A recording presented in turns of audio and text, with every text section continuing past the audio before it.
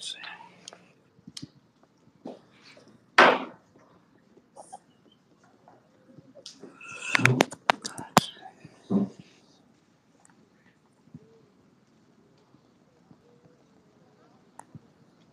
if I can turn it now. I want to make sure it's charged. You using a phone or? Yeah, I have to. For some reason, I'm trying to do it on the computer. You want me to rotate my phone? I could rotate it. Hold on. Yeah, Give me a second. Is this better? Hold on. How come you can't see me though? Not letting you do it? Is this better? I'd rather not hold it if I don't need to. Okay, it's working for you? On your end, is it working? Does it show it's working? It's locked. Okay. Either way, we can do it straight. It's fine. Okay. All right, then. The only thing that's challenging is that I set up all of these links that I did research for, but either way, if I have to go out of it for a minute, that's fine. I just want to see what happens if I go. Just so you know, I'm doing this from my phone. So. Okay. All right. Welcome. Thank you for joining. Today, we have a very interesting guest on the show. Anas, I don't even know what your last name is, but it doesn't really matter. You can give it to me or not. Welcome to another episode of the Soothing Semantics podcast. I'm your host, Rafi Pinsky, and I am a former Israeli soldier. Whether you like that or not is a separate conversation, but today we are going to interview a Palestinian American from Brooklyn, where I grew up, and we're going to go into the conversation. We will probably disagree on certain things. We'll have agreements on certain things. We sat for 3 hours, maybe a week and a half ago, trying to get an idea of what we both think and how we both understand the conflict.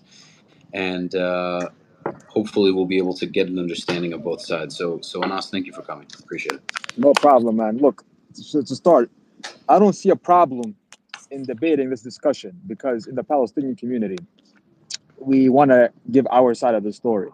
So people can decide for themselves, since we're in a free society in the West and the world at large, to decide who they want to side with. Do they want to side with the Palestinians or the Israelis, or they want to be neutral? It's up to them. But we have to give them the full story, the full picture. So how you want to start this? It's up to you. I'm just seeing if I can get a phone stand. Pretty sure. Here we go. I found it. Perfect. Okay. This is exactly what I needed. Okay. So I got a little tripod for my phone, so this way, because while it's charging, I can't rest it down. Hold on one right here. So I understand that you, by the way, I watched the video you posted the other day.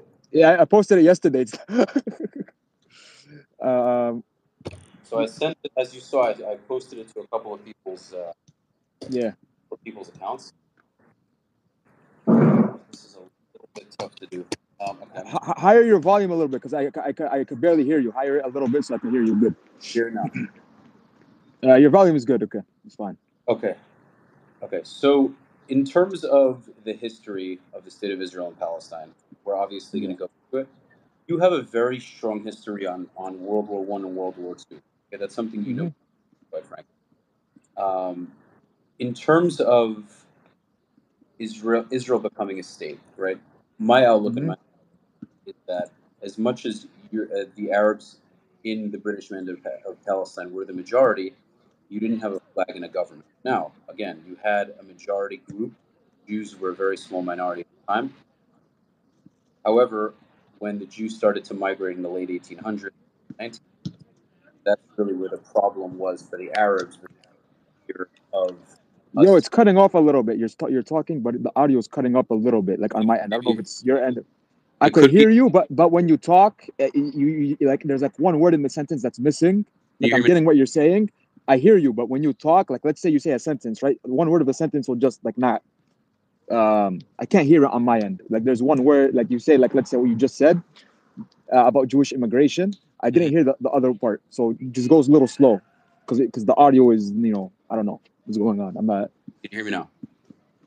Now it's fantastic. Now it's good. Okay, I think it was because it was resting on my computer. Okay, so and mind you, a lot of what we're going to say, you and I, are things we both already know. But remember, we're talking to an audience. Okay, if Whoever isn't in the live will be watching it afterwards. Okay. So the story was the British had rulership over the land which was called Palestine. Mm-hmm. It was known as the British Mandate of Palestine. So the majority group were the Arabs at the time. Mm-hmm. And mostly after the Holocaust, the Jews started to come in droves to find a place to be. Right? And as you know, there was Argentina and Uganda as proposed land, and Mm-hmm. the Zionists at the time figured that it made the most sense to settle in the land that we lived in very long. Now, Mm-hmm. not to go down a rabbit hole, but you always like to mention how the founders of Israel, many of them were either atheist or communist and whatnot. I do hear that point in terms of them not necessarily being religious Jews. Mm-hmm. But if what's funny though is if we had religious Jews founding the land to the same degree that we have religious Palestinians, it very well could have been even more radical than it was with secular Jews. I disagree. You know why I disagree? Because if you read the Torah, because the kingdom of Israel had, if you want to talk about Israel as a state, like history-wise, it was there for 3 times in history. You had the time, obviously, when David came and he fought the Canaanites, and then he established the state of Israel and he ruled with justice. And there were people there before because we could look at this through many ways, right? We could look at this through the religious angle, the historical angle. It depends how you want to look at it, right? If we're going to look at the religious angle, in my opinion, we're going to have some issues. If you look at it I think it's good to look at it in all angles, so everyone can get a bird's eye view. So there won't be any missing pieces to the puzzle. So let's start, because my video was about the historical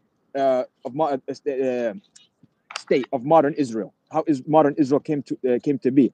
But what people don't get is that thousands of years ago you had the kingdom of Israel, right? You had the kingdom of David, right? That was the first kingdom of Israel. And then you had the what's the other guy's name? Herod, the Herodian period. Then after that, you had the collapse of the kingdom of Israel. Now, what do I mean by this is if you go back thousands of years to when the Torah was revealed, the values, those Jewish values, in my opinion, are more closer to the Islamic values. Why I bring this up? Because I didn't want to do I got you. But when it comes to finding the state of Israel, right? If you're gonna say that this is a Jewish state, which most Muslims, maybe you could help with this, because I hinted at it in the video.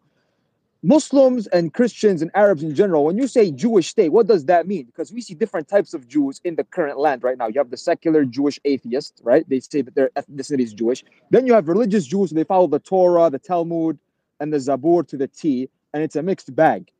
For example, the current government, in my opinion, to be honest with you, I compare them to ISIS, not the whole Israeli government, the ones that are like Ben Gvir, and there's this other white guy. He said that Ben Gurion made a mistake. He didn't kick out all the Palestinians.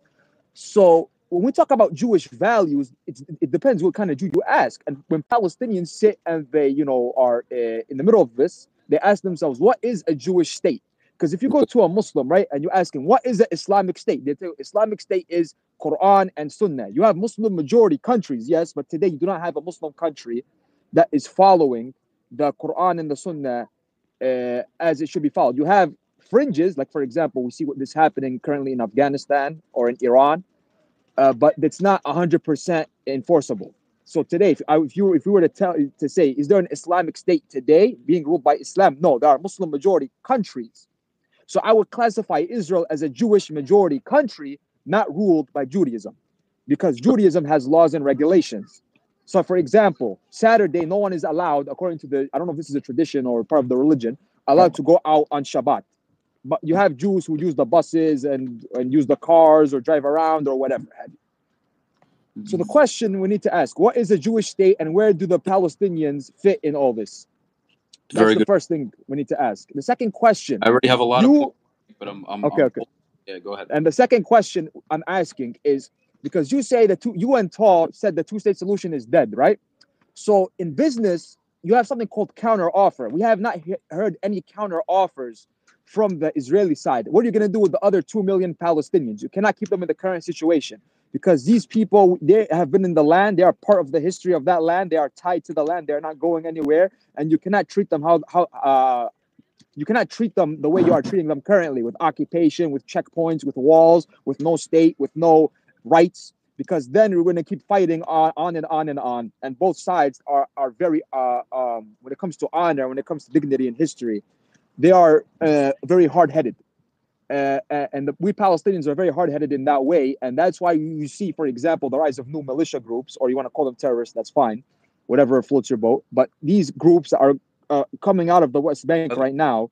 Real quick, don't get distracted by comments. What I want to do, because I just saw someone comment, let's keep the conversation rolling between you and I, because certain things might come up. Someone might say something. We'll come up in the end. We can bring up questions in the end if they want to talk about it. If you want to do that, it's your show. However you want to pull it around, pull the strings. But the second question, because right now this is the post-Oslo generation. This is the generation that's born after Oslo. All these people that are dying right now, they want to call them terrorists, freedom fighters, whatever floats your boat. These are people they are between the ages of 16 and 25. Why is this happening? This is happening because they see, number one, they're pissed because they're being oppressed. From their perspective, they're being oppressed. Military occupation, no jobs. The government is a garbage government. The Palestinian Authority, garbage government. They see nothing being done. So the best way for them is to deal with oppression is through violence, according to the Palestinian side, because they want to create a two-state solution. They want to be free because they cannot live under occupation, under checkpoints, under apartheid. And I know you're going to think there's going to be no apartheid, but a perfect example is Hebron. I strongly suggest we talk about it if you want. What's going on in Hebron right now? I've watched a video from AJ Plus about it, and it's crazy what's going on in Hebron. And now, the new government, in my opinion, we're going to see a lot of problems in this year. We're in a new year right now, 2023. I do not want to see war or killing like 2 years ago. 2 years ago was a tragedy. And to get a taste of what happened 2 years ago, I want your opinion on this. And then after that, I'll give the mic to you. Is on live television, a Palestinian Arab living in Tel Aviv, Jaffa, he was lynched on live television. This was on I-24 News. They brought it. And everyone was standing around, not doing anything. He was lynched by an Israeli settler, or I don't know what kind of his political leanings were. But that happened a lot. That happened a lot on both sides, and it happened a lot more. It happened a lot more on the other side. 2 years ago, but I was surprised it happened in the settlements. I expect this to happen, but in Israel proper, Tel Aviv, I was shocked to see this. Now, this is what I tell people. Imagine if you saw, let's say, 2021. You were to see a Jew being lynched in Baghdad or in Damascus or in Beirut or in Cairo, or a black person being lynched in Georgia or in Alabama, how the news would cover it differently. But since it's a Palestinian being lynched, and this was allowed under the Netanyahu government, because Netanyahu, he went to war against Hamas over a lot of reasons, because of the what happened during Ramadan when they attacked Masjid al-Aqsa, and Netanyahu, in my opinion, used religious sites as a political tool to stay in power. So we have to dive into this. In my opinion, we have to look at, like I told you, we have to look at this through all angles, number one. And number two, to understand each other. And number three, to understand that the political situation right now is very, very, very futile. Like it is not a joke. We are, in my opinion, because I've studied the historical significance and historical process where we're at right now with the ingredients we have, the Israeli radical right, and we have Hamas, and we have the Palestinian anger against the Palestinian Authority. We are on the verge of a third intifada if people do not get it together and calm down and come up with a just solution this year, because we have the ingredients for a TNT explosion right now. So you could take it from here if you want. Right. Okay. So there's a lot to unpack. We can either we'll go into the history at some point, but currently the challenge is there are so many chicken and egg situations. Israeli soldiers might kill Palestinians. Palestinians kill Israelis, or Israeli civilians or soldiers. It's a constant back and forth. The thing that a lot of anti-Israelis or people that aren't pro-Israel have this idea, and I think this is a psychology concept, where when they see soldiers in uniform, they see them as these robotic people that are being sent by some foreign colonial government. The Jews that put on uniforms, I was one of them, we have a belief, a very strong belief, and we have a love for the country the same way you do, where we want to protect it. And this notion that we're just coming in and trying to kill people is not the way that most Israeli soldiers look at it. Do some of them have a vendetta? Do some of them have family or friends that were killed, and they go into a village and they're angry and they want to kill someone? I'm sure it happens. because at the end of the day, they're human. For the most part, I can't speak for Palestinians. I can tell you that most Israelis are tired of the fighting and want something to actually change. However, many Israelis are right wing because they want the land to be ruled by the Jews the same way Muslims want the land to be ruled by Muslims, right? In terms of Al-Aqsa, that's extremely holy to you. The Western Wall is extremely holy to us. But from our perspective, Al-Aqsa is on top of the holiest place in the world for us. The Western Wall is not the holiest place. So we look at it as Islamic conquest of our holiest place. We've, for peace, kept it there. No one's destroyed it. It's been there. And obviously you have that fear that this government or some other government will want to actually blow it up and take it over. Now, could that happen? Only God knows. That's not something I'm looking to do. That a religious government might be better for the peace of the country. And the government right now is the most religious government we've had. Now, I know you, Chris, at the end of the day, they have the best interest of Israelis. And in terms of Ben Gvir, Ben Gvir has that picture of Baruch Goldstein on his wall, which I definitely don't agree with. But the Ben Gvir and certain other politicians, I don't know the idea of kicking out the Palestinians, but from their perspective, we're trying all these different ways of doing it. Hamas has a clear charter to get rid of Israel, to actually eliminate it, get all the Jews out, I read the charter, but if they don't kick the Jews out, to at least allow the Jews to stay under Islamic rule. So Israelis feel that if we agree to some sort of one-state solution or even a two-state solution, if there are Palestinian factions who have an absolute goal of eliminating Israel, that two-state solution is only a way to kind of get enough land to continue to kind of further that process. I have an article I was reading about this, part of the charter, that talks about this, that says, hopefully, if we can get some land, if we can actually get, say, 30% more land, for instance, we're still going to further our goal of taking Palestine. And that's the fear that a lot of Jews have. Go on. Okay, so let's unpack what you just said. So, for example, you said that the Temple Mount, which is called in English, you guys call it, is holy to you guys, correct? We don't see it as a conquest. So, for example, let me give you the Islamic point of view. So, the Islamic point of view, the Prophet Muhammad ﷺ went from Mecca on the Buraq, the horse, to Masjid al-Aqsa, and he prayed as the head of all the prophets were behind him. All Moses, Abraham, Jacob, Ismail, Ishaq, all the Arab prophets were prayed behind him, and that was the signification of passing the torch of being a messenger and spreading this monotheistic message, Islamic message, and they passed the torch to him. That's number one. Number two, in Islam, we believe all the prophets were Muslims. So Moses, because they're teaching the message of monotheism. There's no God but God, and they are the messenger. Anas, let me one thing. The same way that a lot of people don't care about the Torah's validity of us having the land of Israel is the same way a lot of people don't necessarily hold value about the horse and Muhammad. Now, I know to you, in your mind, that's an absolute fact. You don't debate for a second that it happened. If the Quran says anything, you believe it is true. There's archaeological evidence of this. This isn't just, we believe blindly. We have his footprints there. We have continue. You're saying there's evidence of the flying horse? No, not the footprints of the Prophet Muhammad ﷺ is there in the Dome of the Rock.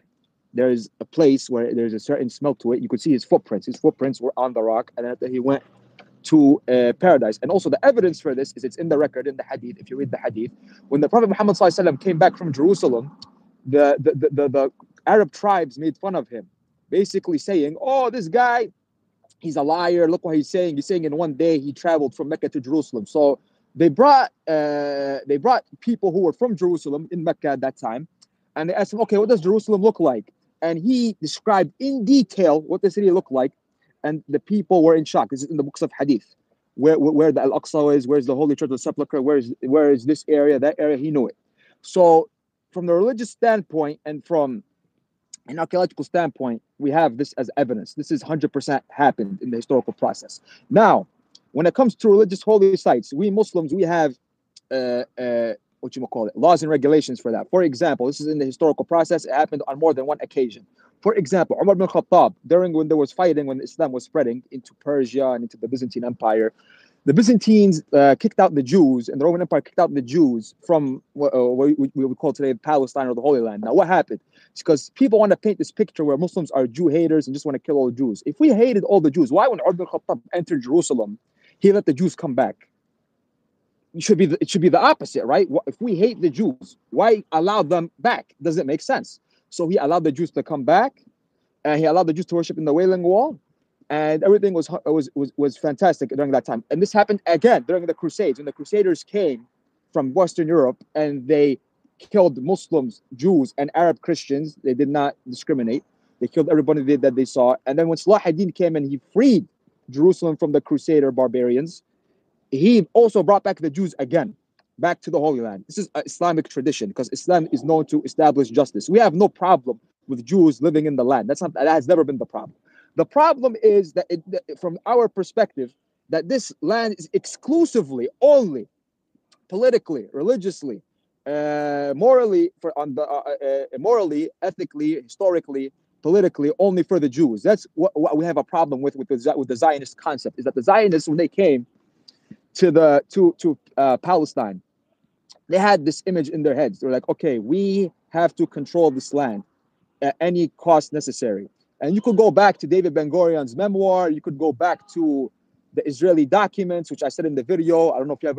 We'll get to it if you want to have a response for that. But Sure. when the Israelis took control, there was a lot of unethical stuff happening during the war of 1948. And now the reason why I bring this up, because people say, "Oh, you're going to say this," and then these people did that. To have a peaceful solution, everything has to be solved, and everybody has to get their right. If everyone's rights is secured, there'll be peace. But if one person's right is not secure, then there will not be peace. That's what I'm trying to get at. Is just like the Arabs did bad things to the Jews after World War II or during World War II or beforehand. At the end of the day, there has to be compensation to the Jews who were kicked out of Morocco, Iraq, Syria, Egypt, what have you. Of course, I am for that. I want to get into a whole. I have just one more thing, if possible. Whole article. Possible. One more thing. Yeah, go ahead. I want, just like the Jews are entitled to compensation from Germany and from France and from North Africa and from the Middle East, the Palestinians are also entitled to compensation for what happened to them in 1948. Some of the things that happened to them in 1948 can be proven archaeologically. We have the archaeological proof and we have the documents to prove it. So it's not just Palestinians talking out of their buttocks. But continue. You were going to say something. Sure. So in terms of Jews living in the Arab world versus the Christian world, most Jews would agree that they live better under Muslim rule as a whole. However, there's the notion that they had it peacefully throughout the entire process, and that's very, very, very incorrect. There were constant times. You mentioned second-class citizens. Jews were not allowed to do certain things, even in the Muslim world. I'll pull up an article, actually. Mm-hmm. Yo, you still there? Because I can't. Your face is frozen. Yeah, hold on. I'm here. 1 second. Okay. Wait. Do you see me? Still it's frozen. Hold on. I only see your face. I don't see the article. Okay.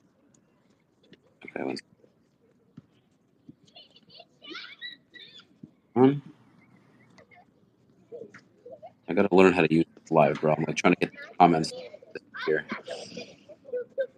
The comments not going away. Can you tell me the source? I'm gonna I can't see it. Let me find it because I'm just gonna search before. Okay. Now I can't drop these comments though. Hold on. Here we go. Hide messages. Okay, there we go. Long story short, it gives a list.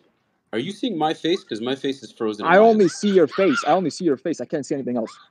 No, but do you see it moving or do you see it frozen? No, you're frozen. Your face is frozen. You like I hear your audio, but I can't see you like talking. Like you're just frozen. What is that?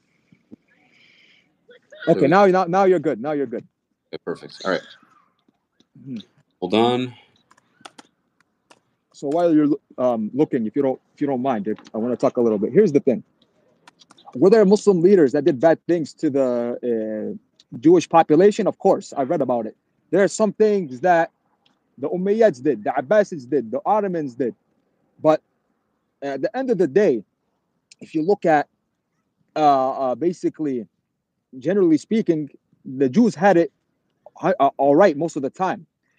because at the end of the day, right, here's what we have to, establish. Not every Muslim empire ruled ethically. There are Muslim empires that oppressed Muslims. For example, the Umayyads, after Well, the Rashidun, the Umayyads, there was an Islamic civil war. They attacked Muslims in Mecca. They did the unorthodox things. So just because you have a Muslim empire that claims to represent Islam, not all of them are going to be 100% right. Just like, for example, secularism, right? Democracy. I found There the are article. countries, okay, just give me 1 second. There are countries that don't represent democracy good. For example, France. France says, oh, freedom of religion. But when it comes to the rights of the Jewish and the Muslim population in France, Muslim women aren't allowed to wear hijab. When Jews wear the kippah in France, they're oppressed. So in theory, they say they are democratic. Now, can we say, democracy is bad? The kippah thing is primarily by Arabs in France. It's not by the French government. It's primarily by Arab civilians who attack us. Whoever's attacking them is wrong. Doesn't matter. Okay, you're gonna show me the article. Oh, you want me to go on? Okay, so there's a lot to talk about. I know you've heard of the term dhimmi. Okay. Yes. And then it talks about violence against Jews and gives certain timetables. Okay. So I'm going to quickly skim through this. At various times, Jews in Muslim lands were able to live in a relative peace and thrive culturally and economically. The position of the Jews was never secure, however, and changes in the political or social climate would often lead to persecution, violence, and death. Jews were generally viewed with contempt by their Muslim neighbors. Peaceful coexistence between the two groups involved the subordination and degradation of the Jews. When Jews were perceived as having achieved too comfortable a position in Islamic society, anti-Semitism would surface, often with devastating results. On December 30th, 1066, Joseph HaNagid, Jewish vizier of Gurnas, vizier. It's a vizier in Arabic. That's like the advisor. It's like the second in command. Okay, was crucified by an Arab mob that proceeded to raise the Jewish quarter of the city and slaughtered its 5,000 inhabitants. The riot was incited by Muslim preachers who had angrily objected to what they saw as inordinate Jewish political power. Similarly, in 1465, Arab mobs in Fez, Morocco, slaughtered thousands of Jews, only 11 alive after a Jewish deputy vizier treated a Muslim woman in an offensive manner, quote unquote. The killings touched off a wave of similar massacres throughout Morocco. Talks about Algiers. Let's see. More than 300 Jews were murdered between 1864 and 1880. Decrees ordering the destruction of synagogues were enacted in Egypt and Syria 1014, 1293 to 94, 1301 to 02, Iraq 854 to 859, and 1344, and Yemen 1676. Despite the Quran's prohibition, Jews were forced to convert to Islam or faced death in Yemen 1165 and 1678, Morocco 1275, 1465, 1790 to 92, and Baghdad 1333. I'm saying there's a ton of this. I'm not saying it did not happen. You're giving me dates. That's fine. Again, we're gonna go into it. Just because you have a Muslim empire, again, there are Muslim empires that oppressed other Muslims as well, and you had rulers that basically took advantage of the situation, or you had elites. Because remember, a Jewish vizier, for example, that was one of the cases, right? You had a Jewish vizier in the government. There were some Muslim politicians probably that were jealous, and they didn't like the Jews going up in society, and that the Jew basically was doing a better job than them. So they used anti-Semitism as a weapon to basically put the Jews back down. That happened 100%. But at the same time, we have to balance it out, right? Let's balance it out for a second. Because no society is perfect. You're gonna find, if we go to every single society, we're gonna find some flaws. But if you look at, for example, Spain, the Ottoman Empire, who took in the Jews from Spain, that's why the Ottoman Empire was so successful. Because when they took Constantinople in 1453, the Sultan Muhammad al-Fatih wanted to have a successful society. He wanted to have the best of the best, no matter who they were, Jewish, Muslim, Christian, whatever. You had also in Morocco during the 1400s, the Almohads, I think. They were very radical thinking. They had radical ideals. I would put them on the scale from 1 to 10 of how radical they are, probably 8 to 9, how radical they were. Not to mention that Muslims also oppressed other Muslims. They oppressed Christians. It was chaos. The Muslim empires were not perfect. But at the same time, let me give you some historical reference that proves the other point. For example, you had the Caliph. You had a Caliph. He was the cousin of the Prophet Muhammad sallallahu alaihi wasallam. His name was Ali ibn Abi Talib. He was if I'm not mistaken, the 4th Caliph. And there was a battle. They won the battle against the enemy. I don't know if it was the Persians or the Romans, whoever they were.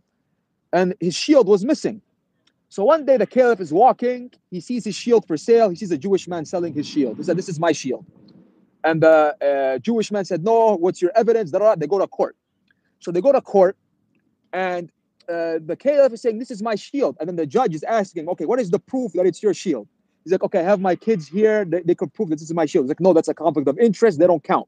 In an Islamic court, that does not count. That's out."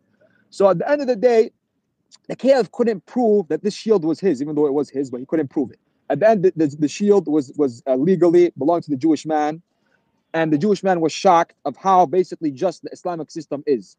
If you go to most countries and you go against the president or the king or the sultan or the dictator, you probably lose. But in this case, in Islamic history, the caliph lost, and the Jewish man became a Muslim after that because he saw how just the Islamic system was and how Islam was as a religion.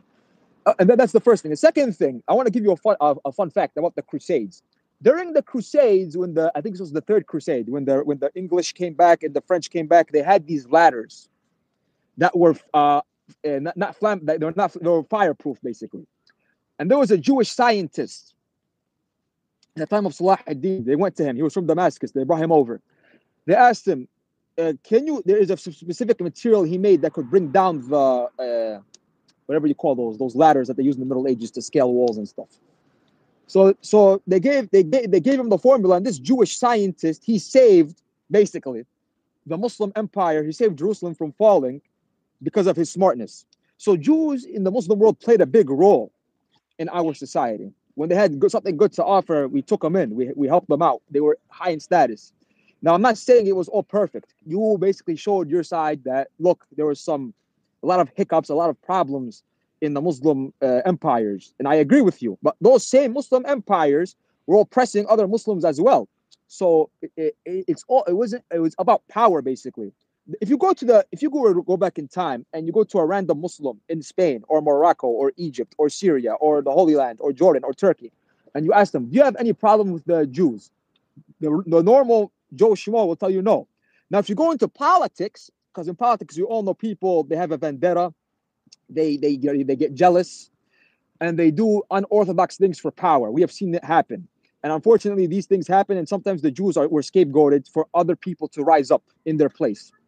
And this is very unfortunate that happened. By the way, yes, there was prosperity for Jews in Muslim and Christian countries, but again, even in Islamic countries, the Muslims knew that they had rulership and there was no contest. The only time there was contest, and this is what happens throughout history in any country where Jews started to succeed, is that they feel threatened that now this small minority is starting to gain power and they could at some point overthrow them, take their money or whatnot. And this happens throughout history, and this happens with every group. And this is a fear that Jews have in Israel, right? So as much as whenever the underdog is the underdog, people who naturally support the underdog in any instance will say, "Oh, look, they're the oppressed. The ones who are stronger are automatically the ones causing all the problems. We have to help the people who are the underdogs. We have to help the weaker side." That's not always the full story, though. You have to understand the full story. Just because 100%. it's a similar conversation where if two people are having a debate and one person is yelling and it's all emotional, some people look at the emotional person yelling and say, "Oh, they must be right. Look how emotional." So when you go to New York and you see Palestinians or pro-Palestinians waving their flags, going nuts, and then you'll have Israelis kind of just dancing to Hava Nagila, automatically, "Oh, well, look at the Palestinians. Look how mad they look. They must be so, destroyed and whatnot." And that doesn't necessarily make the case any stronger. Oftentimes, if you want to have a proper dialogue, if there's emotion involved and people get angry at each other, it's understandable. People are human. But yelling and screaming doesn't necessarily make a point more valid. I think oftentimes it takes away the validity of the argument. At the end of the day, look, we're having this intellectual discussion right now. Here's the thing that we have. We're you and I are fine right now. I'm not talking about us. Yeah. So here's the thing, right? Here's the problem with Israel, right? Like, for example, in Israel today, here's the thing, right? Which I find hypocritical. By the way, they real say, quick, well, dude, tell me, okay. My friend is telling me hold on. What? What happened? You okay? You still with me? Hello? Yeah, I'm here. Hold on 1 second. Hold on. Can you hear me? Yes, I hear you. Fantastic. I just don't see I just see your face, but it's not moving. So, do you mind if I move? Because right now it's a little cold, so I need to There move a we go. little bit to stay warm. No, it's You don't fine. mind, It's right? fine. My friend just Okay. asked me when I'm starting, and I told him I started a half hour ago, so I'm confused. My friend told me to send him the link, but I can't. I don't know because I don't want to destabilize the thing. So I want to send it to him after we finish. So I'm gonna walk around because I want to stay warm because it's getting colder now here in New York. It's not like Florida, you know.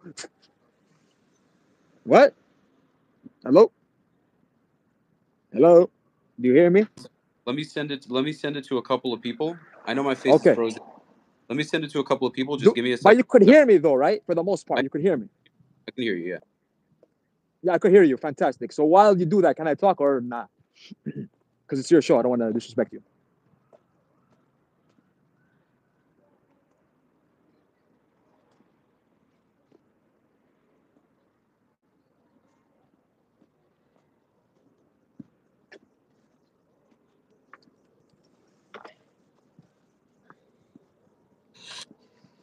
Okay. You're back? All right, we're here. Okay, so we're half an hour in. I think that we should go into since you said about the Muslim, how Jews were treated in Muslim empires. I think it's fair that we bring up how Israel since 1948 onwards, how they treated the Arabs and Muslims and Arab Christians since they became a state. So here's the thing, right? Here's where I get a little pissed off because the Jews know what it's like to be oppressed.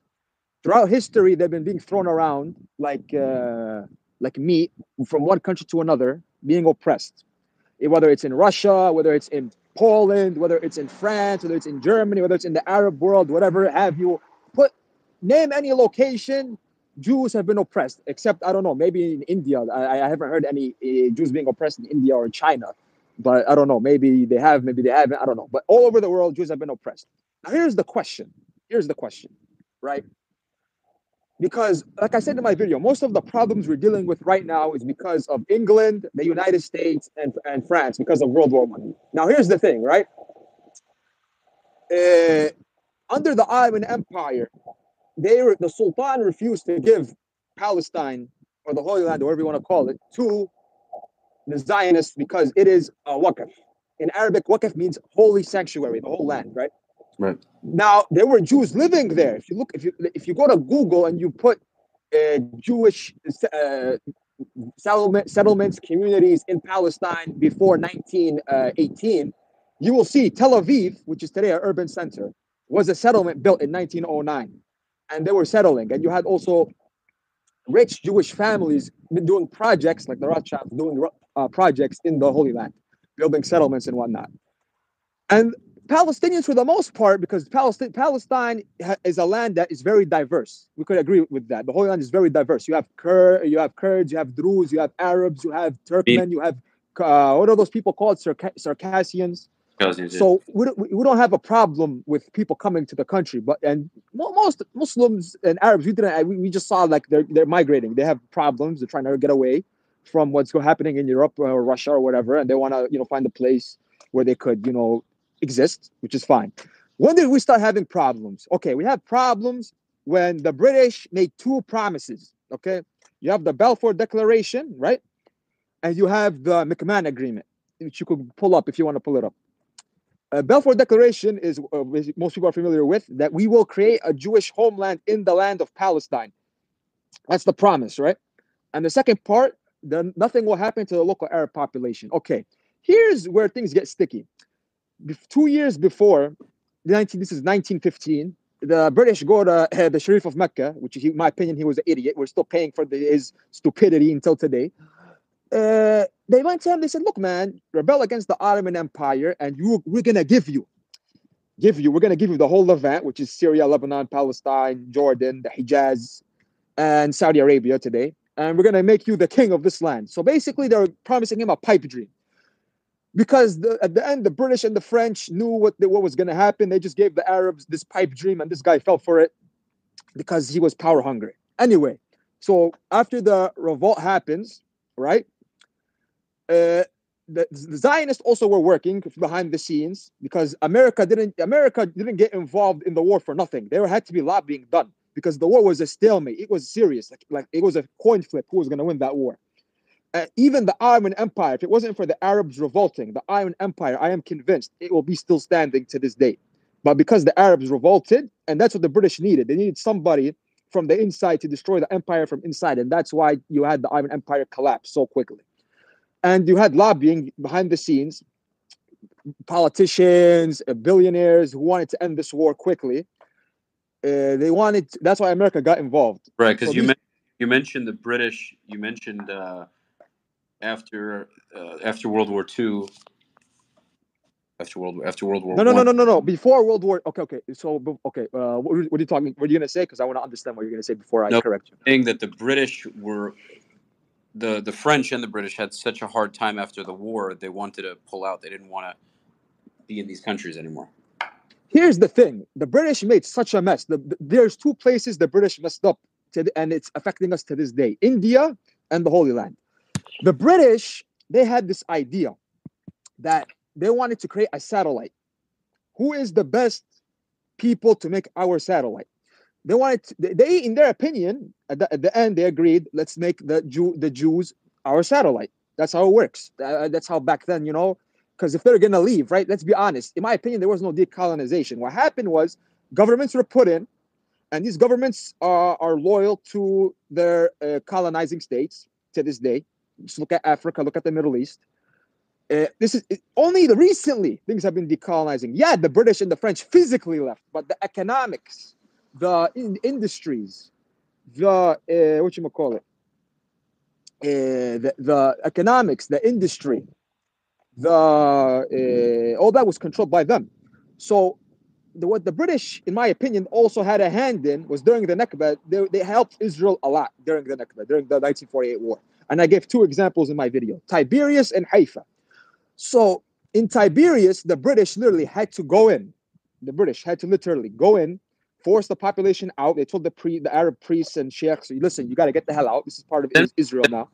Of this, by the way, because this is an Al Jazeera documentary. It's called The Nakba. It's 4 episodes, and they go in detail about this. I'll send you the link after, or I'll put it in the description after we're finished with the episode. Here's the thing, right? In order to have peace between two people, we have to be honest with each other. Just like the Arabs have to be honest with what they did to the Jewish people in Iraq and in Syria and whatever, Israel has to be honest with what they did. There's a new documentary out. It's an Israeli documentary. It's not even an Arab documentary by Teddy Katz, talking about, this is only one town. Imagine how many towns these people did this in. There's a place called Tantura. It's on the coastline. Yeah, you bring it up. These veterans who are in their 90s, they're saying openly, they say this openly. This is not my words. There was one Israeli soldier. He's like, listen, man, I saw this 16-year-old and she looked good and I raped her and then I killed her. And he's like, I don't know how many people I killed, man. I had like 250 rounds in my machine gun. And I just... The one with the mustache? That douchebag with the mustache. I don't remember him talking about raping anybody, but I guess No, he did. It's in the documentary. They talk about it. He raped a 16-year-old girl, and the bodies, to this day, the bodies are buried under the parking lot in Tantura. And the Israelis themselves said they found bodies, and they buried it, and they're covering it up. That's number one. Number two, if you go over from the northern part of what is today Israel to the southern part, you're going to find a lot of destroyed houses and villages. There's physical evidence of this, and in the Israeli documents, there's basically the Israeli documents. I don't know how it works here in America. Every 10 years, they Public Information or whatever Act. The Israelis themselves. This is not from me. This is from the Israeli community. And if you want, bro, after this we could do a part 2 because I got to go back to work. But after 8 o'clock, I'm off, so we could do a part 2 after that if you want. Here's the thing. I'll bet I have to go back in 20 minutes. But here's the thing. Go back in 20 minutes, then I gotta say my points because I'm Yeah. But don't worry, if you want, we could continue. I'm not gonna don't worry. Here's the thing. Israel has to own to what it did because Israel says openly, look, we used measles, we poisoned the wells during the war, we kicked out Palestinians from their land, we ethnically cleansed their villages, and they have plans, 4 phases. Plan Aleph, Bet, Gimel, Dalet, 4 phases. Where they counted everything to how many apples are on the tree. Imagine, that's how specific the intelligence was. So in my opinion, this was planned. This was premeditated because at the end, like I said in the video, in order, the goal was to make Israel into a Jewish majority state. How do you do that? There's 2 ways to do that. way number one, get more Jewish immigrants in, which by 1947 was They impossible weren't able because of to. yes. So there's only one option left: get as much Arabs out of the country as fast as possible before the Arab countries get involved. And then we had the situation which happened, the Nakba, the catastrophe that happened for Palestinians, and people are paying what happens to this day. So, and also we had the concentration camps after the war. Haaretz covered it, where Palestinians and prisoners of war had to literally work from 19, and they were on lockdown from 1949 to 1966. So all these places in Jaffa and in Lid and in other places in what is today Israel, they used to be under lockdown. It was only 1 year before the 6 Day War that they let the Arabs, mingle with the rest of the population. So yeah, you were gonna say something. Okay. So in terms of, obviously, the Palestinians see it as a Nakba, we see it as independence. At the end of the day, in terms of living in a land as a majority, if the other party is not going to agree to certain lands, because we had I think it was called the Peel Agreement. That was the initial partition. That was the first one, the Peel Right. Commission. Right. So there was a Yes. lot more. There was a lot more land for the Palestinians than there were for the Jews initially. That plan didn't fall. That plan didn't go through, and then they proposed the UN partition plan later on in '47. Neither of which worked, and quite honestly, I don't think either side, the Jews nor the Arabs, were looking to make that a reality. Either one. And now, after the partition plan, and this is really my basis to the argument, because we can look at history, and I can't deny, unfortunately, that maybe there was instances where soldiers raped Palestinians. What's also true is that it happened the other way around. There's articles showing that. I don't know about back then, but there are articles. And at the end of the day, in every single war in history, unfortunately, it's definitely happening in Russia and Ukraine. It's probably happening almost every war. I would say there were probably very few instances of rape from Israelis to Palestinians. Maybe in the beginning of the establishment of the state it happened more. I don't know. I don't have numbers, and I'm not here to simply just put a wall up and deny anything. If it happened, it's horrible, and of course, I'm against it. And on my side, if anybody did something wrong, I'm not here to say, "Oh, the Arabs are right." I don't play that nationalistic BS. I'm a religious person. The thing is, man, is that it happens in Europe. It happens by Muslim immigrants very often. It happens in Germany and other Western states. They come, they see how the women are dressed, they think they're easy, and they do that all the time. It's well documented. It happens all the time. It happens by certain groups from Africa. It happens by groups of from the Arab world. They come, they're poor. They see these Western beautiful blonde women late at night in an alley, and it happens a lot. You can do your research. So it's not. The point isn't to attack any dude. The point is that to sit here and nitpick and try to tally up who does more isn't going to get us anywhere. Okay, there's no argument. There's no argument that as Jews, when we were creating the state of Israel, the idea of Zionism isn't some colonial idea, and that's what you guys are all pushing. The idea for us, in a Jewish sense, whether religious or not, Zion in Zion, the idea of Zion is salvation, where we want self-determination. We want our own place. As much as killed in the process, Zionism was the most successful organization in history to actually bring Jews together from all over the world and get us in the land. Again, when I say successful, it doesn't mean perfect.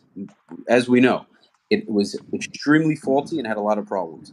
To go and take a land that we haven't had for thousands of years and expect that there wasn't going to be some kind of issue with that is asinine. Of course you weren't going to like that. Of course the Arab world wasn't going to be happy about it.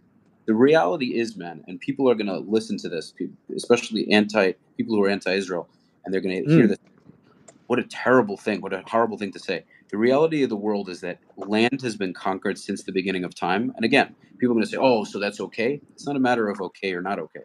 Land has been conquered since the beginning of time. It'll continue to happen. Now that we have social media and the internet, it's much harder to do the things that we used to do as humans, the horrible shit we used to do in terms of... I disagree. Even with social media, there's still bad things happening. One second. Yeah. Horrible things are happening, but it's much harder for things to just go undocumented. Of course, there are Yemen. You have Russia and Ukraine. You have the whole challenge, the challenges with Israel. Of course, things are still happening, but it's much harder, and especially with a country like Israel. As much as people want to shit on it all day, we actually care to a large degree what the international community says. I know you guys are going to say, nah, no, you don't. No, you don't. I was in the army. So are there many instances where Israeli settlers do things that they shouldn't do and they get away with it? Definitely. Are there times where Israeli soldiers get away with things that they shouldn't? Sure. But for the most part, the Israeli soldiers are dealt with, arrested, interrogated far more. If you can find me another military where they do this, where they interrogate soldiers if they beat up a Palestinian, meaning if they go and beat someone up and they get interrogated, highly doubt it. In militaries, I'm not talking about police. Okay, here's Continue. Yeah, Continue. Hold on. There's a bunch more points. Now, my point is this, and this is the I don't like to have a religious argument, because the religious argument you never get anywhere, because it's my Bible versus your Bible, my book versus your. I think ultimately monotheists, all three Abrahamic religions, agree that the Jews were promised the land of Israel. Okay, now there are obviously counter arguments to say, well, maybe God was supposed to just give it back to us at some point. We fought for it in the beginning when we had it historically, and we had to fight for it, I believe. As much as that sucks to say, there is a component to that. At the same time, the British were the ones who ruled it. We had an opportunity to split it. There were times where the Arabs had certain interest in sharing the land or working for a peace agreement. There were times where the Israelis were interested, and there were times where neither of them were. Because both sides, like Israelis never wanted peace. The Palestinians say, "Oh, the Palestinians never wanted peace." I wouldn't say that. I know there are definitely groups of Palestinians that just want to have a house, a job, and call it a day. But at the end of the day, I would say without a shadow of a doubt, most of them, if you ask them, if they weren't on camera, if you went and asked them if they want the entire state of Israel to disappear, put the flag of Palestine, and have complete Muslim rule, most of them would probably want that. I can't say I would even blame them to some degree, but the idea that they really want the Jews there to split it, I don't think that's really the case. I just Here's the thing when it comes to the Israeli military, right? When it comes to the Israeli military, I want to turn off these comments, bro, because they're in my face. I can't fucking see you. But anyway, here's the thing. The Israeli military, they have done, even in the last 20 years, have done messed up stuff. For example, 2018 with the Gaza protests, right? There was no Hamas there. They were just protesting, and we had a nurse shot in the head. You're giving me real. So you're making it real easy for me. Go ahead. Okay, they shot her in the head, a nurse, number one, with a sniper. Like, why the hell? Like, I'm looking at the video, right? I'm trying. Okay, where are the Palestinians with the guns? I don't see any Palestinian with the gun. This is 2018. This is before 2021. And on top of that, Hamas didn't do anything. They were chilling. Also, when it comes to bombing Gaza, right? We've seen it. I could just go 2 years back. Hold on. Let's stop at the riots real quick. 2018. I'm talking about. I understand. I was already out of the army at that point, but I knew people. There were absolutely people with guns. There were people with weapons. They had wire cutters. They ran up to the fences and they tried to cut the wires and get in. What does the nurse have to do with it? What? The nurse got shot. The nurse, Rozana Najjar. Listen, the nurse shouldn't have been shot. If it was on purpose, I condemn that. It is. Listen, you can't. Again, I'm reminding you. Israeli soldiers are humans. My point is that they have emotion. I'm not saying it's okay. My point is that you think people are going to nitpick at every little thing we do wrong. There's a high likelihood, and it could be not, but there's a high likelihood that Israeli soldier, either they were just trigger happy and wanted to kill people, or they have a family member or a friend that was killed, or they know someone that was killed and whatnot, and they're fucking angry, and they just wanted to shoot somebody. That's not right, but that happens on both sides. So hold on. I think that's wrong. I'm making that very clear. The fact of the matter is, no other country would allow thousands of people on the border burning tires, throwing Molotov cocktails. Some of them have had guns. If the Israeli army wasn't there on the border, tons of them would be trying to get through the border. They already were. They were trying to dig under. They were trying to dig under the wall. They had wire cutters trying to cut the fence open to get through. No country in the world, including Arab countries, if one Arab country had thousands of protesters trying to get into the other country, they would shoot them as soon as they got close. There were a bunch of Palestinians lined on the Gaza border, on the wall, touching the wall, standing on the wall with their hands on the wall, and they weren't shot. Okay? At the end of the day, man, don't come close to a border and expect not to get shot. Whatever your cause is, whatever your reason is, that is what happens. You take that risk. You want to go ahead and do that, understand that there's a high likelihood you're going to get shot. Okay, but do you agree that Israel and the West they signed something called the Geneva Convention, correct? So, for example, I don't know how it is in the IDF. Maybe you could enlighten me a little bit. But if I'm a soldier, looking from a soldier perspective, and I do not see a gun, I do not see anything that's a threat. Now, if they're coming to the fence, right? Let's say they're coming to the fence and they're gonna try to cut the wire. You fire tear gas, warning shots, whatever. But if somebody has a gun, different story. Then it's fair game. That person has a gun, the other person has a gun. Then shoot them, whatever. I don't care. But if you're gonna shoot people who are meters away from the fence, I'm talking about like 200, 300, 400 meters away, I have a problem with that because you have a nurse in international law. That doctors and nurses shouldn't be shot because they're saving lives. Whether you agree, whether it's a Palestinian nurse or an Israeli nurse or a freaking, I don't know, whatever nurse, right?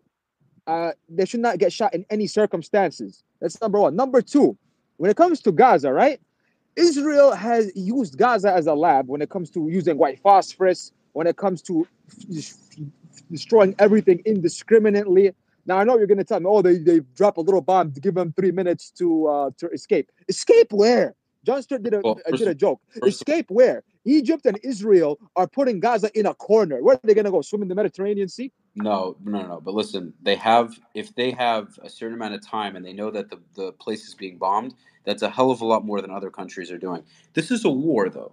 We have this delusion that it's some kind of game of backgammon. It's shesh-besh. We're having a hookah. We're having a good time. This is a war. The goal of war is to defeat the other side. The goal of war is to kill or incapacitate the other side where they can no longer fight. They have to surrender. And now the victor's needs are met. And whatever happens to the other side happens to the other side. I'm being raw with you. I can butter it up for you, but I'm calling what it is.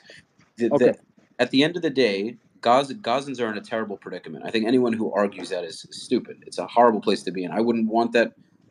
Biggest open air prison in the world. Horrible experience, right? Yes. At the end of the day, when you're shooting thousands of rockets into a country, and you're going to have, but they're doing it because no country would tolerate anywhere near the amount of rockets that were shot, no matter how high the quality of the rockets are, no matter what their goal is in shooting them. If rockets are being fired from one country to another, 90% of countries would have decimated it. Arab countries, if Gazans tried to shoot missiles or rockets into Egypt to that degree, they'd get fucked up. Excuse my French. They get fucked up. It doesn't matter Muslim. They even created. Okay, but here's the thing. Egypt created buffer zones. They destroyed houses along the border, and they flooded the tunnels with water because they were trying to actually work with Israel and say, okay, we need to do something about this. So Egypt was working with Israel to actually kind of try to stop this.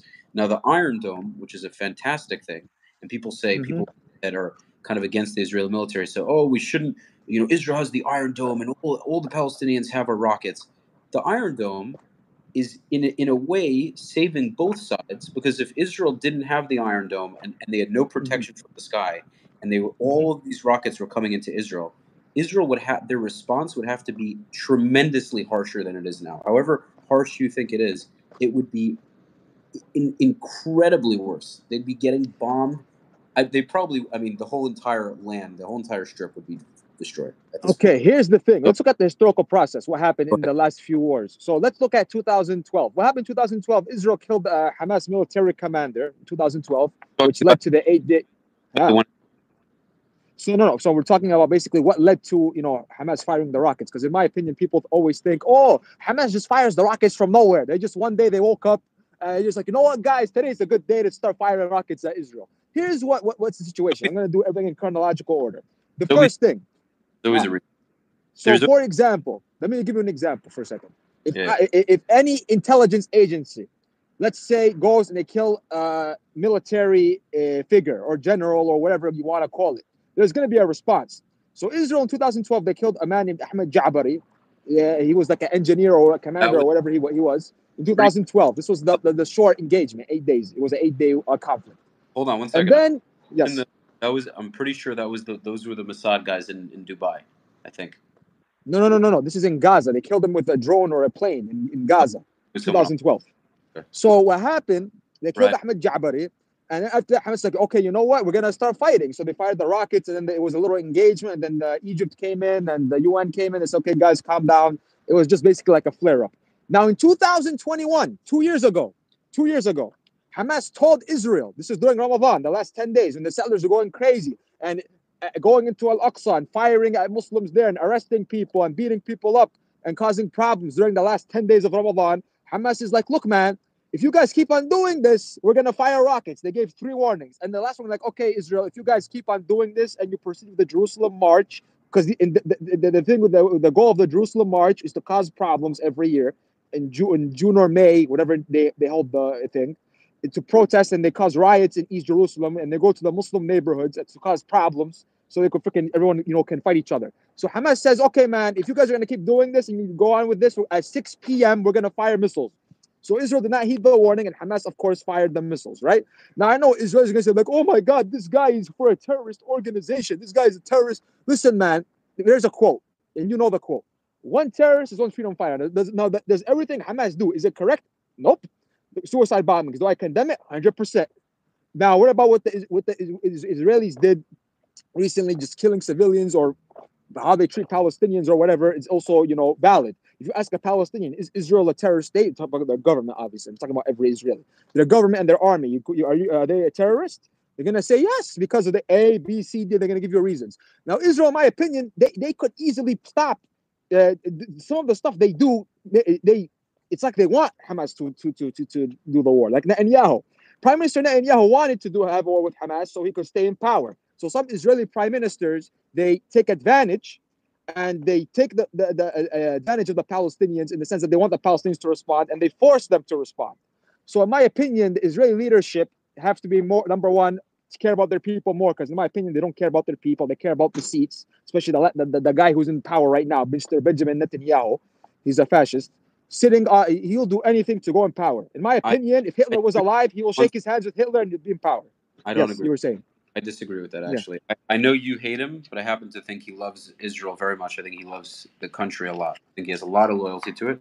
At the end of the day, he's right-wing, and the same way you probably, if we're calling a spade, you probably support certain right-wing Palestinian groups. You might not say that to me, but you probably get a pride in it when you see them with their guns and everything. I don't see Netanyahu like that at all. He's a well-educated person. He was in the highest rank of the military. Does he do things that are wrong? Does he do things that are wrong? Sure. I think at the end of the day, he wants a Jewish state where Jews can be free and safe, and he prioritizes that over the Palestinian people. But today, Israel is that. Israel is not just a state. It is, in my opinion, a regional power. It is a player. Here's the thing, right? Sure. Israel, because people say, oh my God, see these Palestinians. The prime minister, if he wants to solve the problem, I don't care what kind of prime minister you have, it's a very easy solution, man. It's called economic development. It's called give people their rights. If Israel just were to give the people their rights and just let the Palestinians breathe a little bit, in my opinion, the Palestinians themselves, they will stop Hamas. The Palestinians themselves, it all comes down to winning over the population. And no, it did not happen. Because when the Palestinians made a decision in 2007 and they voted, they did not vote for the people that America or Israel wanted. So when that happened, it was like, oh, okay, you want to actually vote for people we don't like? Okay, we're gonna put our foot down and we're gonna blockade you, and we're gonna make sure you don't get food, and we're gonna make sure this and that, the first, second, that, and the third. This is the biggest mistake Israel did, because at the end of the day, if Israel wants to win over the Palestinian population, that's the wrong way to do it. You failed epically, because if you go to Gaza right now, in Gaza, they capture the traitors very easily over there. You know why? Because most of the people, 99% of the people in Gaza hate Israel for obvious reasons. Because they left them no choice. They put them in a corner, literally. They're in a corner in their life. They can't work. They can't do anything. And we have the same happening in the West Bank. And the current Israeli administration knows this. And in my opinion, they want to have conflict. And I'm going to give the Israeli population some history, a mini history lesson here. The last prime minister that wanted peace, what happened to that guy, Yitzhak Rabin, who pushed for a peace deal, and he signed the Oslo Accords? In my opinion, I have some beef with him, but at the end, I respect him because he at least tried. He tried to make peace. And what happened? Who shot him? Did the Palestinians shoot him? Did an Arab guy shoot him? oh, it was an Israeli settler. And Netanyahu proudly said, the current guy that you like, he said, I destroyed Oslo. This guy, he destroyed Oslo. If he likes his country so much, why did he destroy the peace agreement? Why did he prevent peace from happening? In my opinion, that's the problem right there. That's Netanyahu. He's the problem.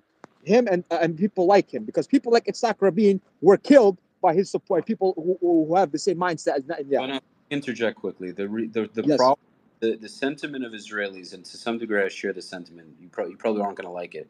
Is that when we've had more liberal government, which we've had oftentimes, we still have very liberal Israelis, and I think liberal left-wing Israelis could be some of the most dangerous people. Highly liberal Jews, as much as you might like them, because they kind of agree with a lot of your sentiment, we see them as very dangerous, because we see that all they do, all of their social media pages, everything they talk about is trying to find things against Israel. And what I think that is on a psychological level is they feel that if they appease the opposing side, and if they constantly apologize, somehow that's going to work. The problem with the thing about human nature, Rabin served in the IDF, man. Okay, yeah. Hold on. Let me make, Mm-hmm. that's a big problem. And the thing is, we gave Gaza back. We gave Gaza back with tons of resources. You guys didn't want any of it.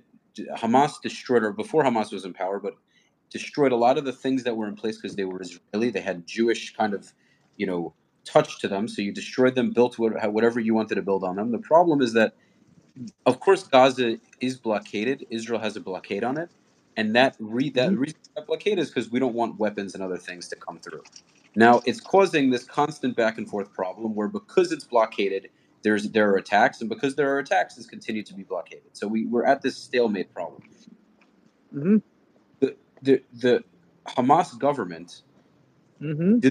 Buildings, is there some sort of infrastructure in Gaza? Sure, there are hookah bars, restaurants, there are some things. Obviously, people go to work and they have this. Whoever goes to work, there's a high unemployment rate, but there is such a desire to take the land, to a river to the sea, and put the flag of Palestine. They spend every waking hour with that dream. How do you expect to build an economic power or any kind of prosperous economy when every single focus is based on destroying Israel, especially when you want me to answer that? I have an answer for you. You want to hear the answer? Okay, here's the answer. The answer is very simple. You have to think, how do we get the Palestinian people on our side? It's very simple. It's very easy. People need, what do they need? If people have nothing to lose, they become like people people are in a corner. They have nothing to lose. So here's the thing. If you give economic development, because Hamas, they said, we're willing to do big ceasefire, big hood, if you lift the siege off Gaza, if you give us trade with whoever we want, build airports, build seaports, let us do business, let us do whatever we want. Guess what's going to happen if Hamas messes up? The Palestinians themselves will keep Hamas in check. That's if Israel is concerned about the Palestinians. So in my opinion, they're not concerned.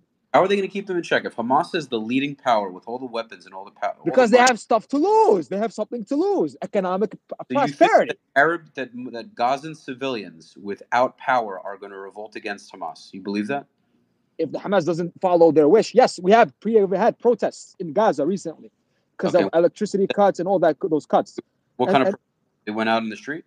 They were in the street. Yes, they went out in the street and they condemned the government. They said, "Look, we have the right to live." And Hamas didn't do anything to them. Now, here's the thing. Hold up. Unlike the Palestinian Authority, which in my opinion, the PA and Israel are hand in hand, because you and Tal talked about this. In my opinion, I was a little offended, but I'm going to break it down. Tal was saying, there are no Palestinians that are protesting against the PA. They're just taking it. No, there was one guy, his name is Nizar Banat. You can Google him right now. He used to work in the PA. He left the PA because he saw so much corruption, so much facade, so much money moving around. All the aid that's coming from Europe and America is going in president's buttocks, going up his buttocks. They are so rich. Abbas, Haniyeh, Khalid Mashal, they are so rich. By the way, they are far richer than any Israeli politician. I disagree. I don't think they're that rich. They are very rich. They're rich, but not that rich. They are very, very wealthy. You can Google it. All you have to do is look it up. You look up the net worth. No problem. I'll do that after this podcast right away. But here's the thing. The Israel needs the PA and the PA needs Israel. Ever since 2005, when Abbas came to power, we have like an oligarchy, like Russia in the 90s. You have Abbas and you have Dahlan. Dahlan is the guy, he has his own military company, and he's in the UAE right now. People are saying that he might come and take the power after Abbas is donezo. Then you have Abbas, he just sits all day, doesn't do nothing. But who backs these people up? When the Palestinians rise up every time, who is the first country that backs up the PA? Israel. Because Israel and the PA have an agreement. What's the agreement? You defend me, you keep the Palestinians in check, your people, your Palestinian groups and whatnot in check. And at the end of the day, we back you up no matter what. We keep you in power. That's the deal. We could jiggle around it. We could add these nice slogans. That's the deal. Come on. That's the deal. The reason why they think that is because Israel doesn't know who the next government will be. Abbas has been in power forever. He's probably going to die, but he's going to stay in power until he's dead. And they feel, as much as they don't love Abbas, most Israelis hate the guy. Palestinians too. Palestinians don't like him either. Much of the Arab world, and I don't know how many centuries it's been this way. When one dictatorship is ousted, another one takes its place. The problem, and I've said this to you, the problem with the Arab world to a large degree, and I think Arabs need to take accountability on this, is that as much as there is a warmth to Arab culture, there's a heavy amount of tribalism where there are always these different factions fighting each other for either for power or different religious beliefs in terms of Alawis, Sunni, Shiites. You have a bunch of others I don't even know about, and they're fighting. Now, is there, like you always like to say, is there Western influence? Are there Western proxies or other proxies that change that and have massive influence? Sure. But whether or not you have that influence, this is unfortunately the way it is. Fatah and Hamas fought all the time. You have constant fighting in Palestinian cities. You have gang violence, gun violence all the time. That's whether or not we want to blame Israel, not because you can, at the end of the day, you can blame everything on Israel because that's what everyone likes to do. There's so much infighting, which is already a massive issue. So Israel is trying to figure out some sort of solution with groups that don't agree with each other. So you have Islamic Jihad, you have Hamas, you have Fatah, and sometimes they'll work together. Islamic Jihad and Hamas will work together in Gaza to some degree. Each one doesn't think the other one is extreme enough. The Palestinian Authority is the least extreme.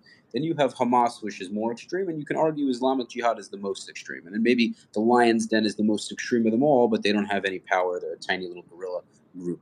So Israel's these four, not even four, there's more than that because there are ISIS proxies, there are Iranian proxies, there are all these other, there's Hezbollah on the border, you have Syria.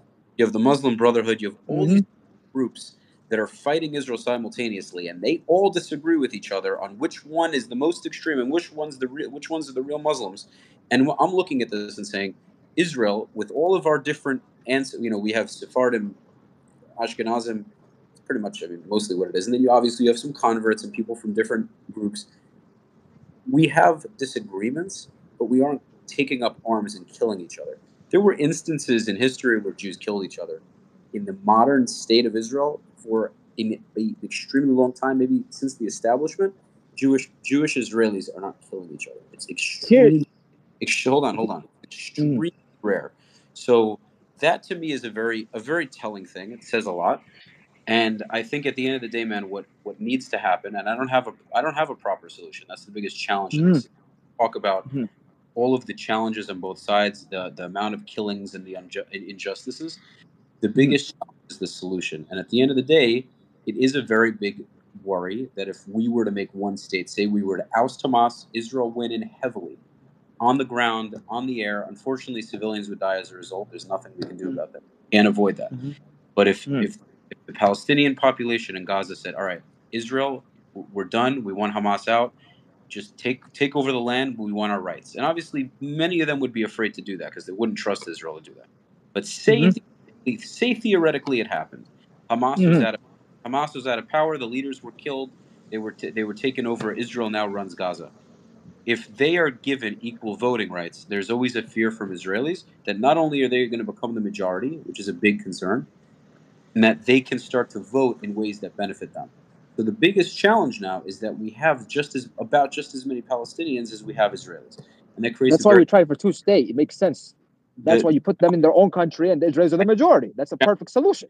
The challenge with the two-state is that there are a lot of people on both sides who are not okay with that. So the challenge for this, and this is why right-wing Israelis, quite honest, and by the way, I consider myself right-wing. The reason why right-wing Israelis are not okay with the two-state solution is because they're worried at the end of the day and I think you're a very logical person.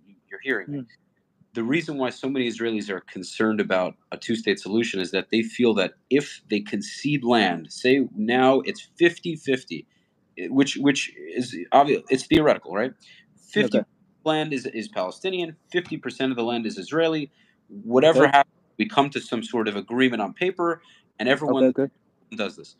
There are going to be people on both sides who are absolutely vehemently opposed to Radical. it. Understood. There are people who are extremely opposed to the idea. My personal opinion is this: we fought for the land. The Jews fought. The Jews and Arabs fought, and the Jews won. The victor gets to call the shots. The victor, we now won. All's fair in love and war. Right now, I get Okay, that. that's fine. Now, hold That's on. fine. You're the victor. Yeah. Okay. Now, hold on. I know people in the live or people after the live are going to hear this and be like, "Oh, you took the land and now you won, and you think you could just do whatever you want on Palestinian land." Obviously, they're going to say that. This is how the history of the world works. When Islamic conquest, and I think it's different because we had no interest in converting you or taking swaths of land. So it is different. We just want our own state. We want a little tiny state. We want people to leave us alone, call it a day. And I know it sounds, there's tons of people in the comments who are going to start going crazy. I already know. Like, whenever I make these statements, I've watched so many videos since I was a kid on the Israeli-Palestinian conflict. I'm so used to what pro-Palestinians will respond to every single thing I say. I'm already prepared for it, but I can't answer everything, and I can sit. The problem is, you actually. And by the way, you posted. I actually sent this to a few people. I took it out as a segment. I'm just gonna like call you out on this a little bit.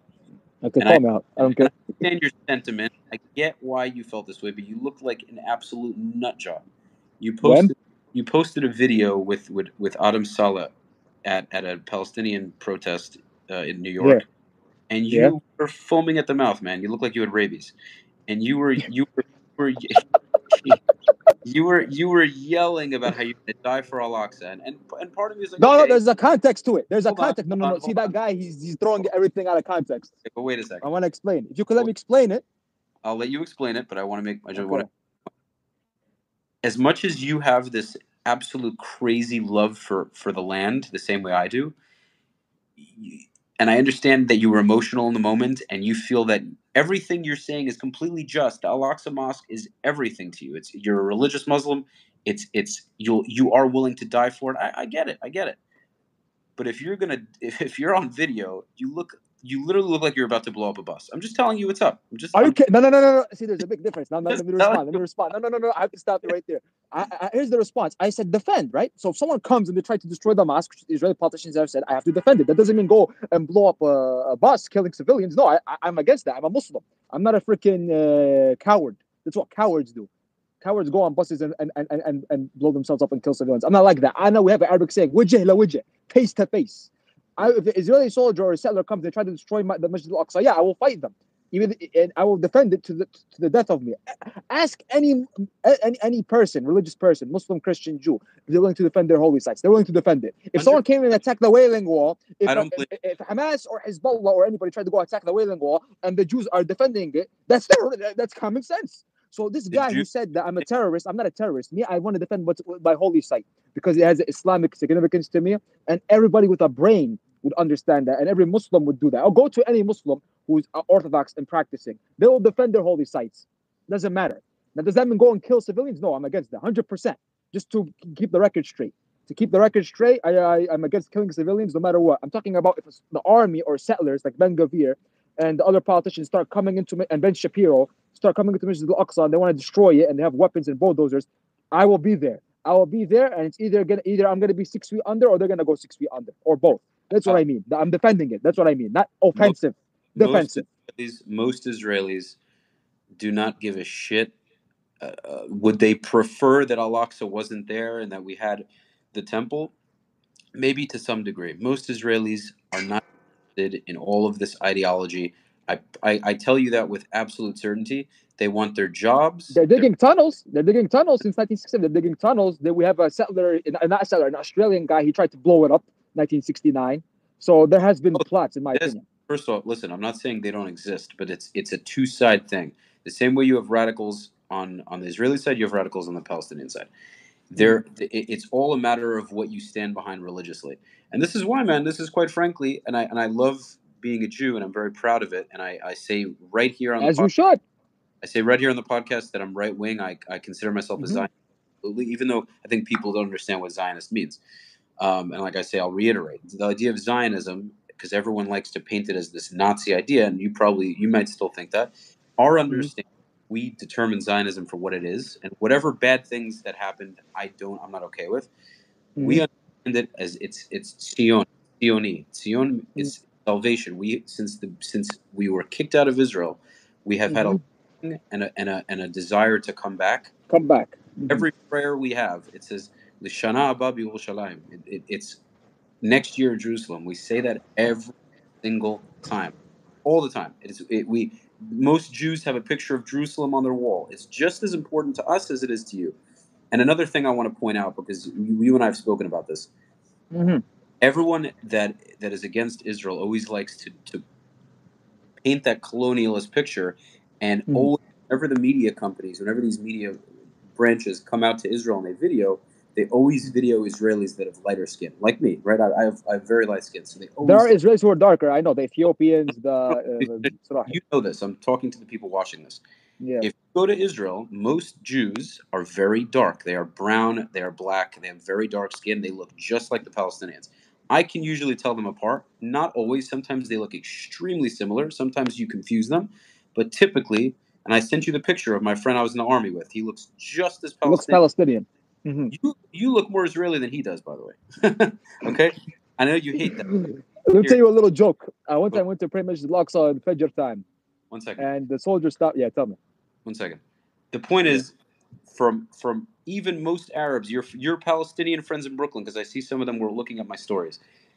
If they went to Israel, I'm sure some of them have been there. Okay, they call it Palestine, whatever you want to call it. Okay, if they go there, they will not be able to tell the difference. If you see if the Israelis are not wearing a kippah and the Muslims aren't if they're wearing jeans and t-shirts, very tough to tell them apart. Especially more of like the gangster soccer kind of kids. 22-year-old dude, Adidas tracksuit, you cannot tell the difference. Both have a cigarette in their mouth.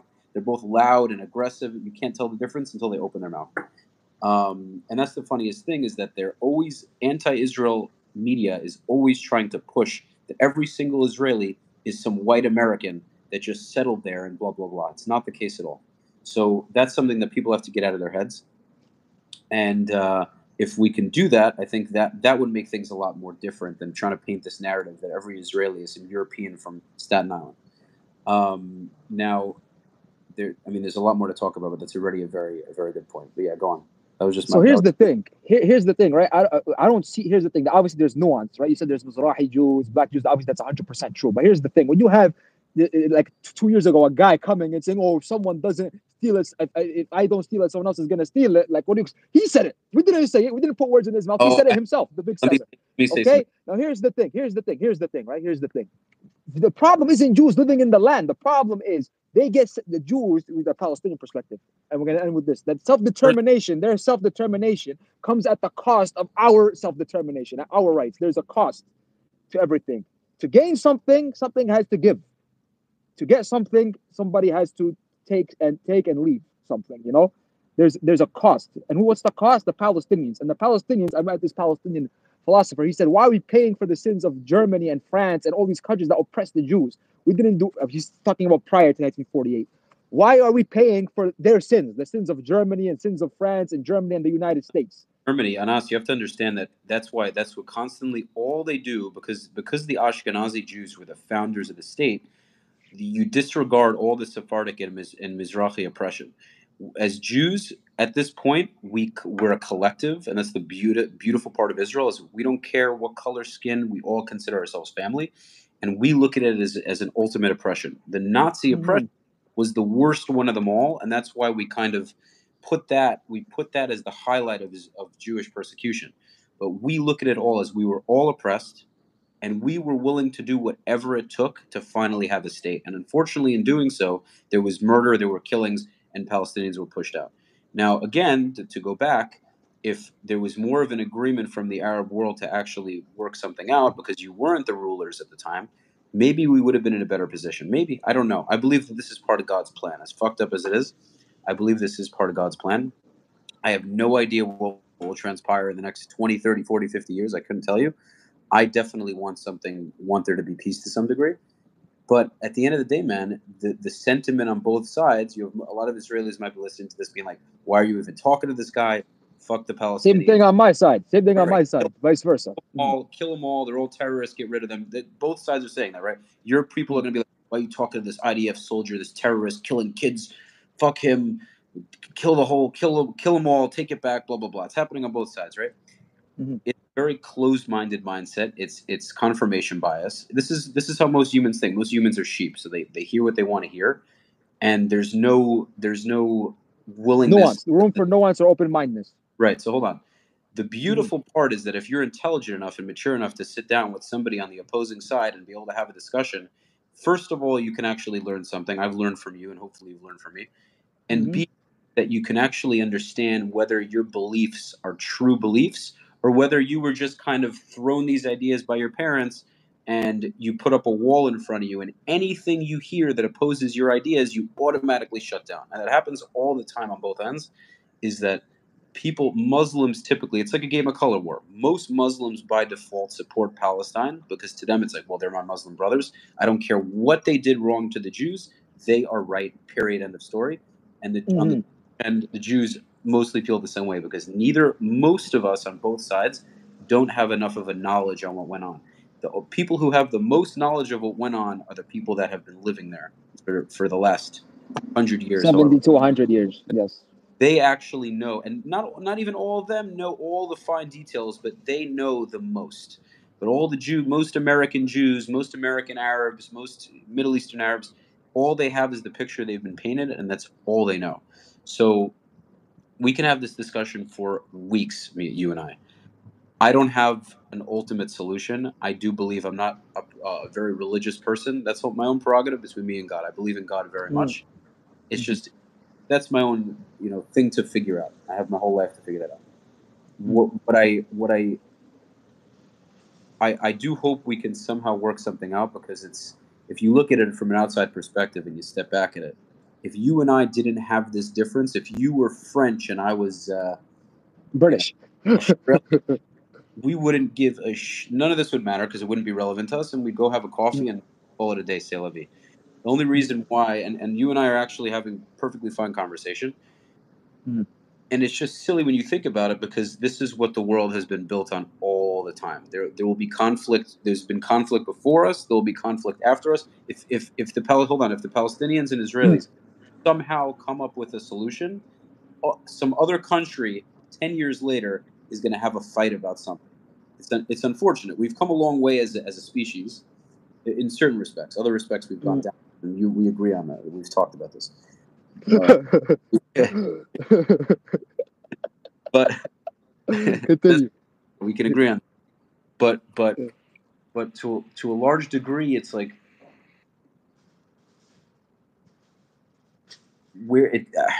it's tough, man. It's tough. But people are always gonna prioritize their family first, and I think that's also a big challenge. It's like Palestinians want equal rights in Israel. Say that we annexed everything and took it all.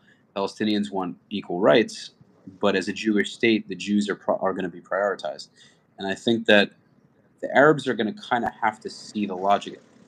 Like, for instance, the Druze, right? Now, I know you see them as traitors, yada, yada. The Druze understand that they're not the priority group in Israel, but they don't really... But their rights are secured. They're living a decent life. You know what? It's like that. First of all, it's like that because they're a very small group and Israel isn't threatened by them because they're a very tiny minority. If the Palestinians were a tiny minority, by the way, this would be a much easier solution.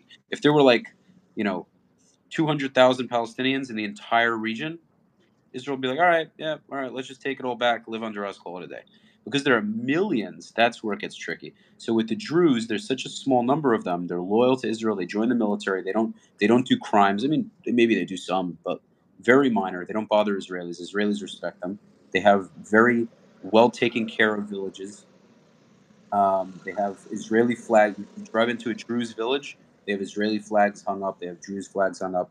Israelis can go into their villages. Nobody touches them. Everybody gives them hugs. And just from a human perspective, if we were able to do that on both sides, it would be a lot easier. And by the way, there were periods where Israelis and Arabs used to shop at each other's spots in the West Bank. They were I was very. told in the 80s. In the My 80s, I was told.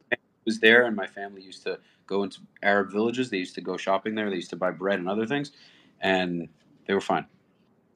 Here's the thing. I'm going to end with this. At the end, you need two things to succeed. A nation, I read the whole historical process. Nations fall because they're unjust and they're corrupt.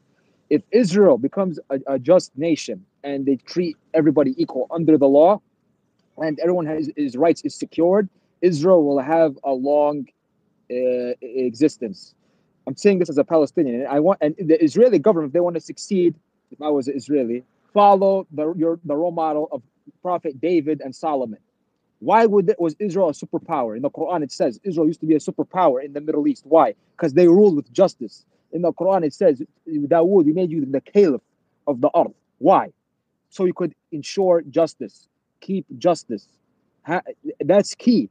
If Israel does not become a just country, I'm telling you as a person who the Ottoman Empire collapsed, the Umayyads collapsed, the Abbasids collapsed, Soviet Union collapsed, Nazi Germany collapsed, and America is now collapsing because justice and the people's will is not secured, both eternal and external. So if Israel wants to become a just nation, through justice, you'll have peace. You cannot have one or the other. Like I said in my video, as-salam, mission is Islam. Peace, not submission. That's what we, the Arabs, are telling Israel. We are ready for peace, but a just peace. A peace where everyone's rights is secure and everyone has equal rights and their holy sites is protected, their religious rights is protected, and their personal individual rights and societal rights is protected. That's what we want from this, inshallah. I think that's great. But again, many people don't agree with you. I think maybe in theory they do, but that's really the thing, is that we've been doing this for so long that there's a massive lack of trust. There's been I think my belief is this: the world will go, and this is why I think this way. I think that there needs to be human work. People have to actually do things to kind of move the ball in a certain direction. But at the end of the day, God's going to do what He plans anyhow. You know what I'm saying? Like the way things are supposed to be will be. Kind of funny. It's just funny when you think about it that we're such a similar group. We're such a similar group, and that's the biggest fuckery of it all. It's like I've mentioned, you have Palestinians that are very brown, and then when I used to do checkpoints, you had Palestinians that were lighter than me. They had blue eyes, blonde hair. We come in all shades. And I'm what? We come. And I'm looking at them, and I'm like, this is so stupid. I'm like, this is ridiculous. And but it's funny though. That's how the world works. It's a weird thing, but yeah, there's a lot. Is there anything else you wanted to talk about? Well, listen. You're losing your internet, man. You mind going back wherever you were so I could.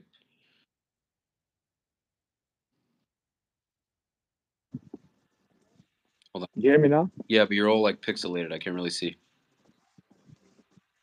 Okay, give me a second. I'm gonna make this quick. What's funny, by the way, is people were probably expecting us. We had disagreements. People were probably expecting and hoping that you and I were going to start cursing each other out. But boxing match. They wanted a boxing match. Yeah. But the reality is, like, that's going to happen. The reason why we're not doing that is because we both know a lot.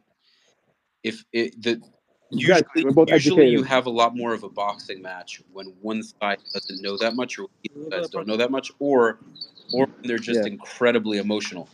I think I've had my emotional moments 100%, and clearly you have from that video, and you still do. You and I are being cordial. We have a mutual respect, but at the same time, we both have, because we're intellectual people. Listen, man, I get it. And the thing is, we both also understand that we both love our country. We both have this love for the land, right? It's just and it's funny because, again, I'll go back to this. Israelis watching this might look at me and say, like, "Oh, what are you, a leftist now?" Which is so stupid because it's like I made it clear many, many, many times that I'm not. You're on the right. But people could think what they think. It's just, for me, the same way I'm willing to defend my side, you're willing to defend yours, and I have a certain respect for that. So ultimately, man, what will be will be. So yeah, Anas, thank you for coming. I appreciate it. Because we should do another episode, man. I'm open to do another episode. And just for context, man, look, people are gonna take videos. They're doing this to Andrew Tate, taking everything out of context. At the end of the day, people need to understand the context and need to be open-minded and talk about it, not just take a specific clip or get a story and just, put it like, oh, this person is a terrorist or whatever. But like I told you, man, it's nice being on your podcast. Hopefully you could come on my podcast next time. We'll have a good discussion. More than happy to, man. Have a good one. All Take right. care. See you, man. Bye. You too.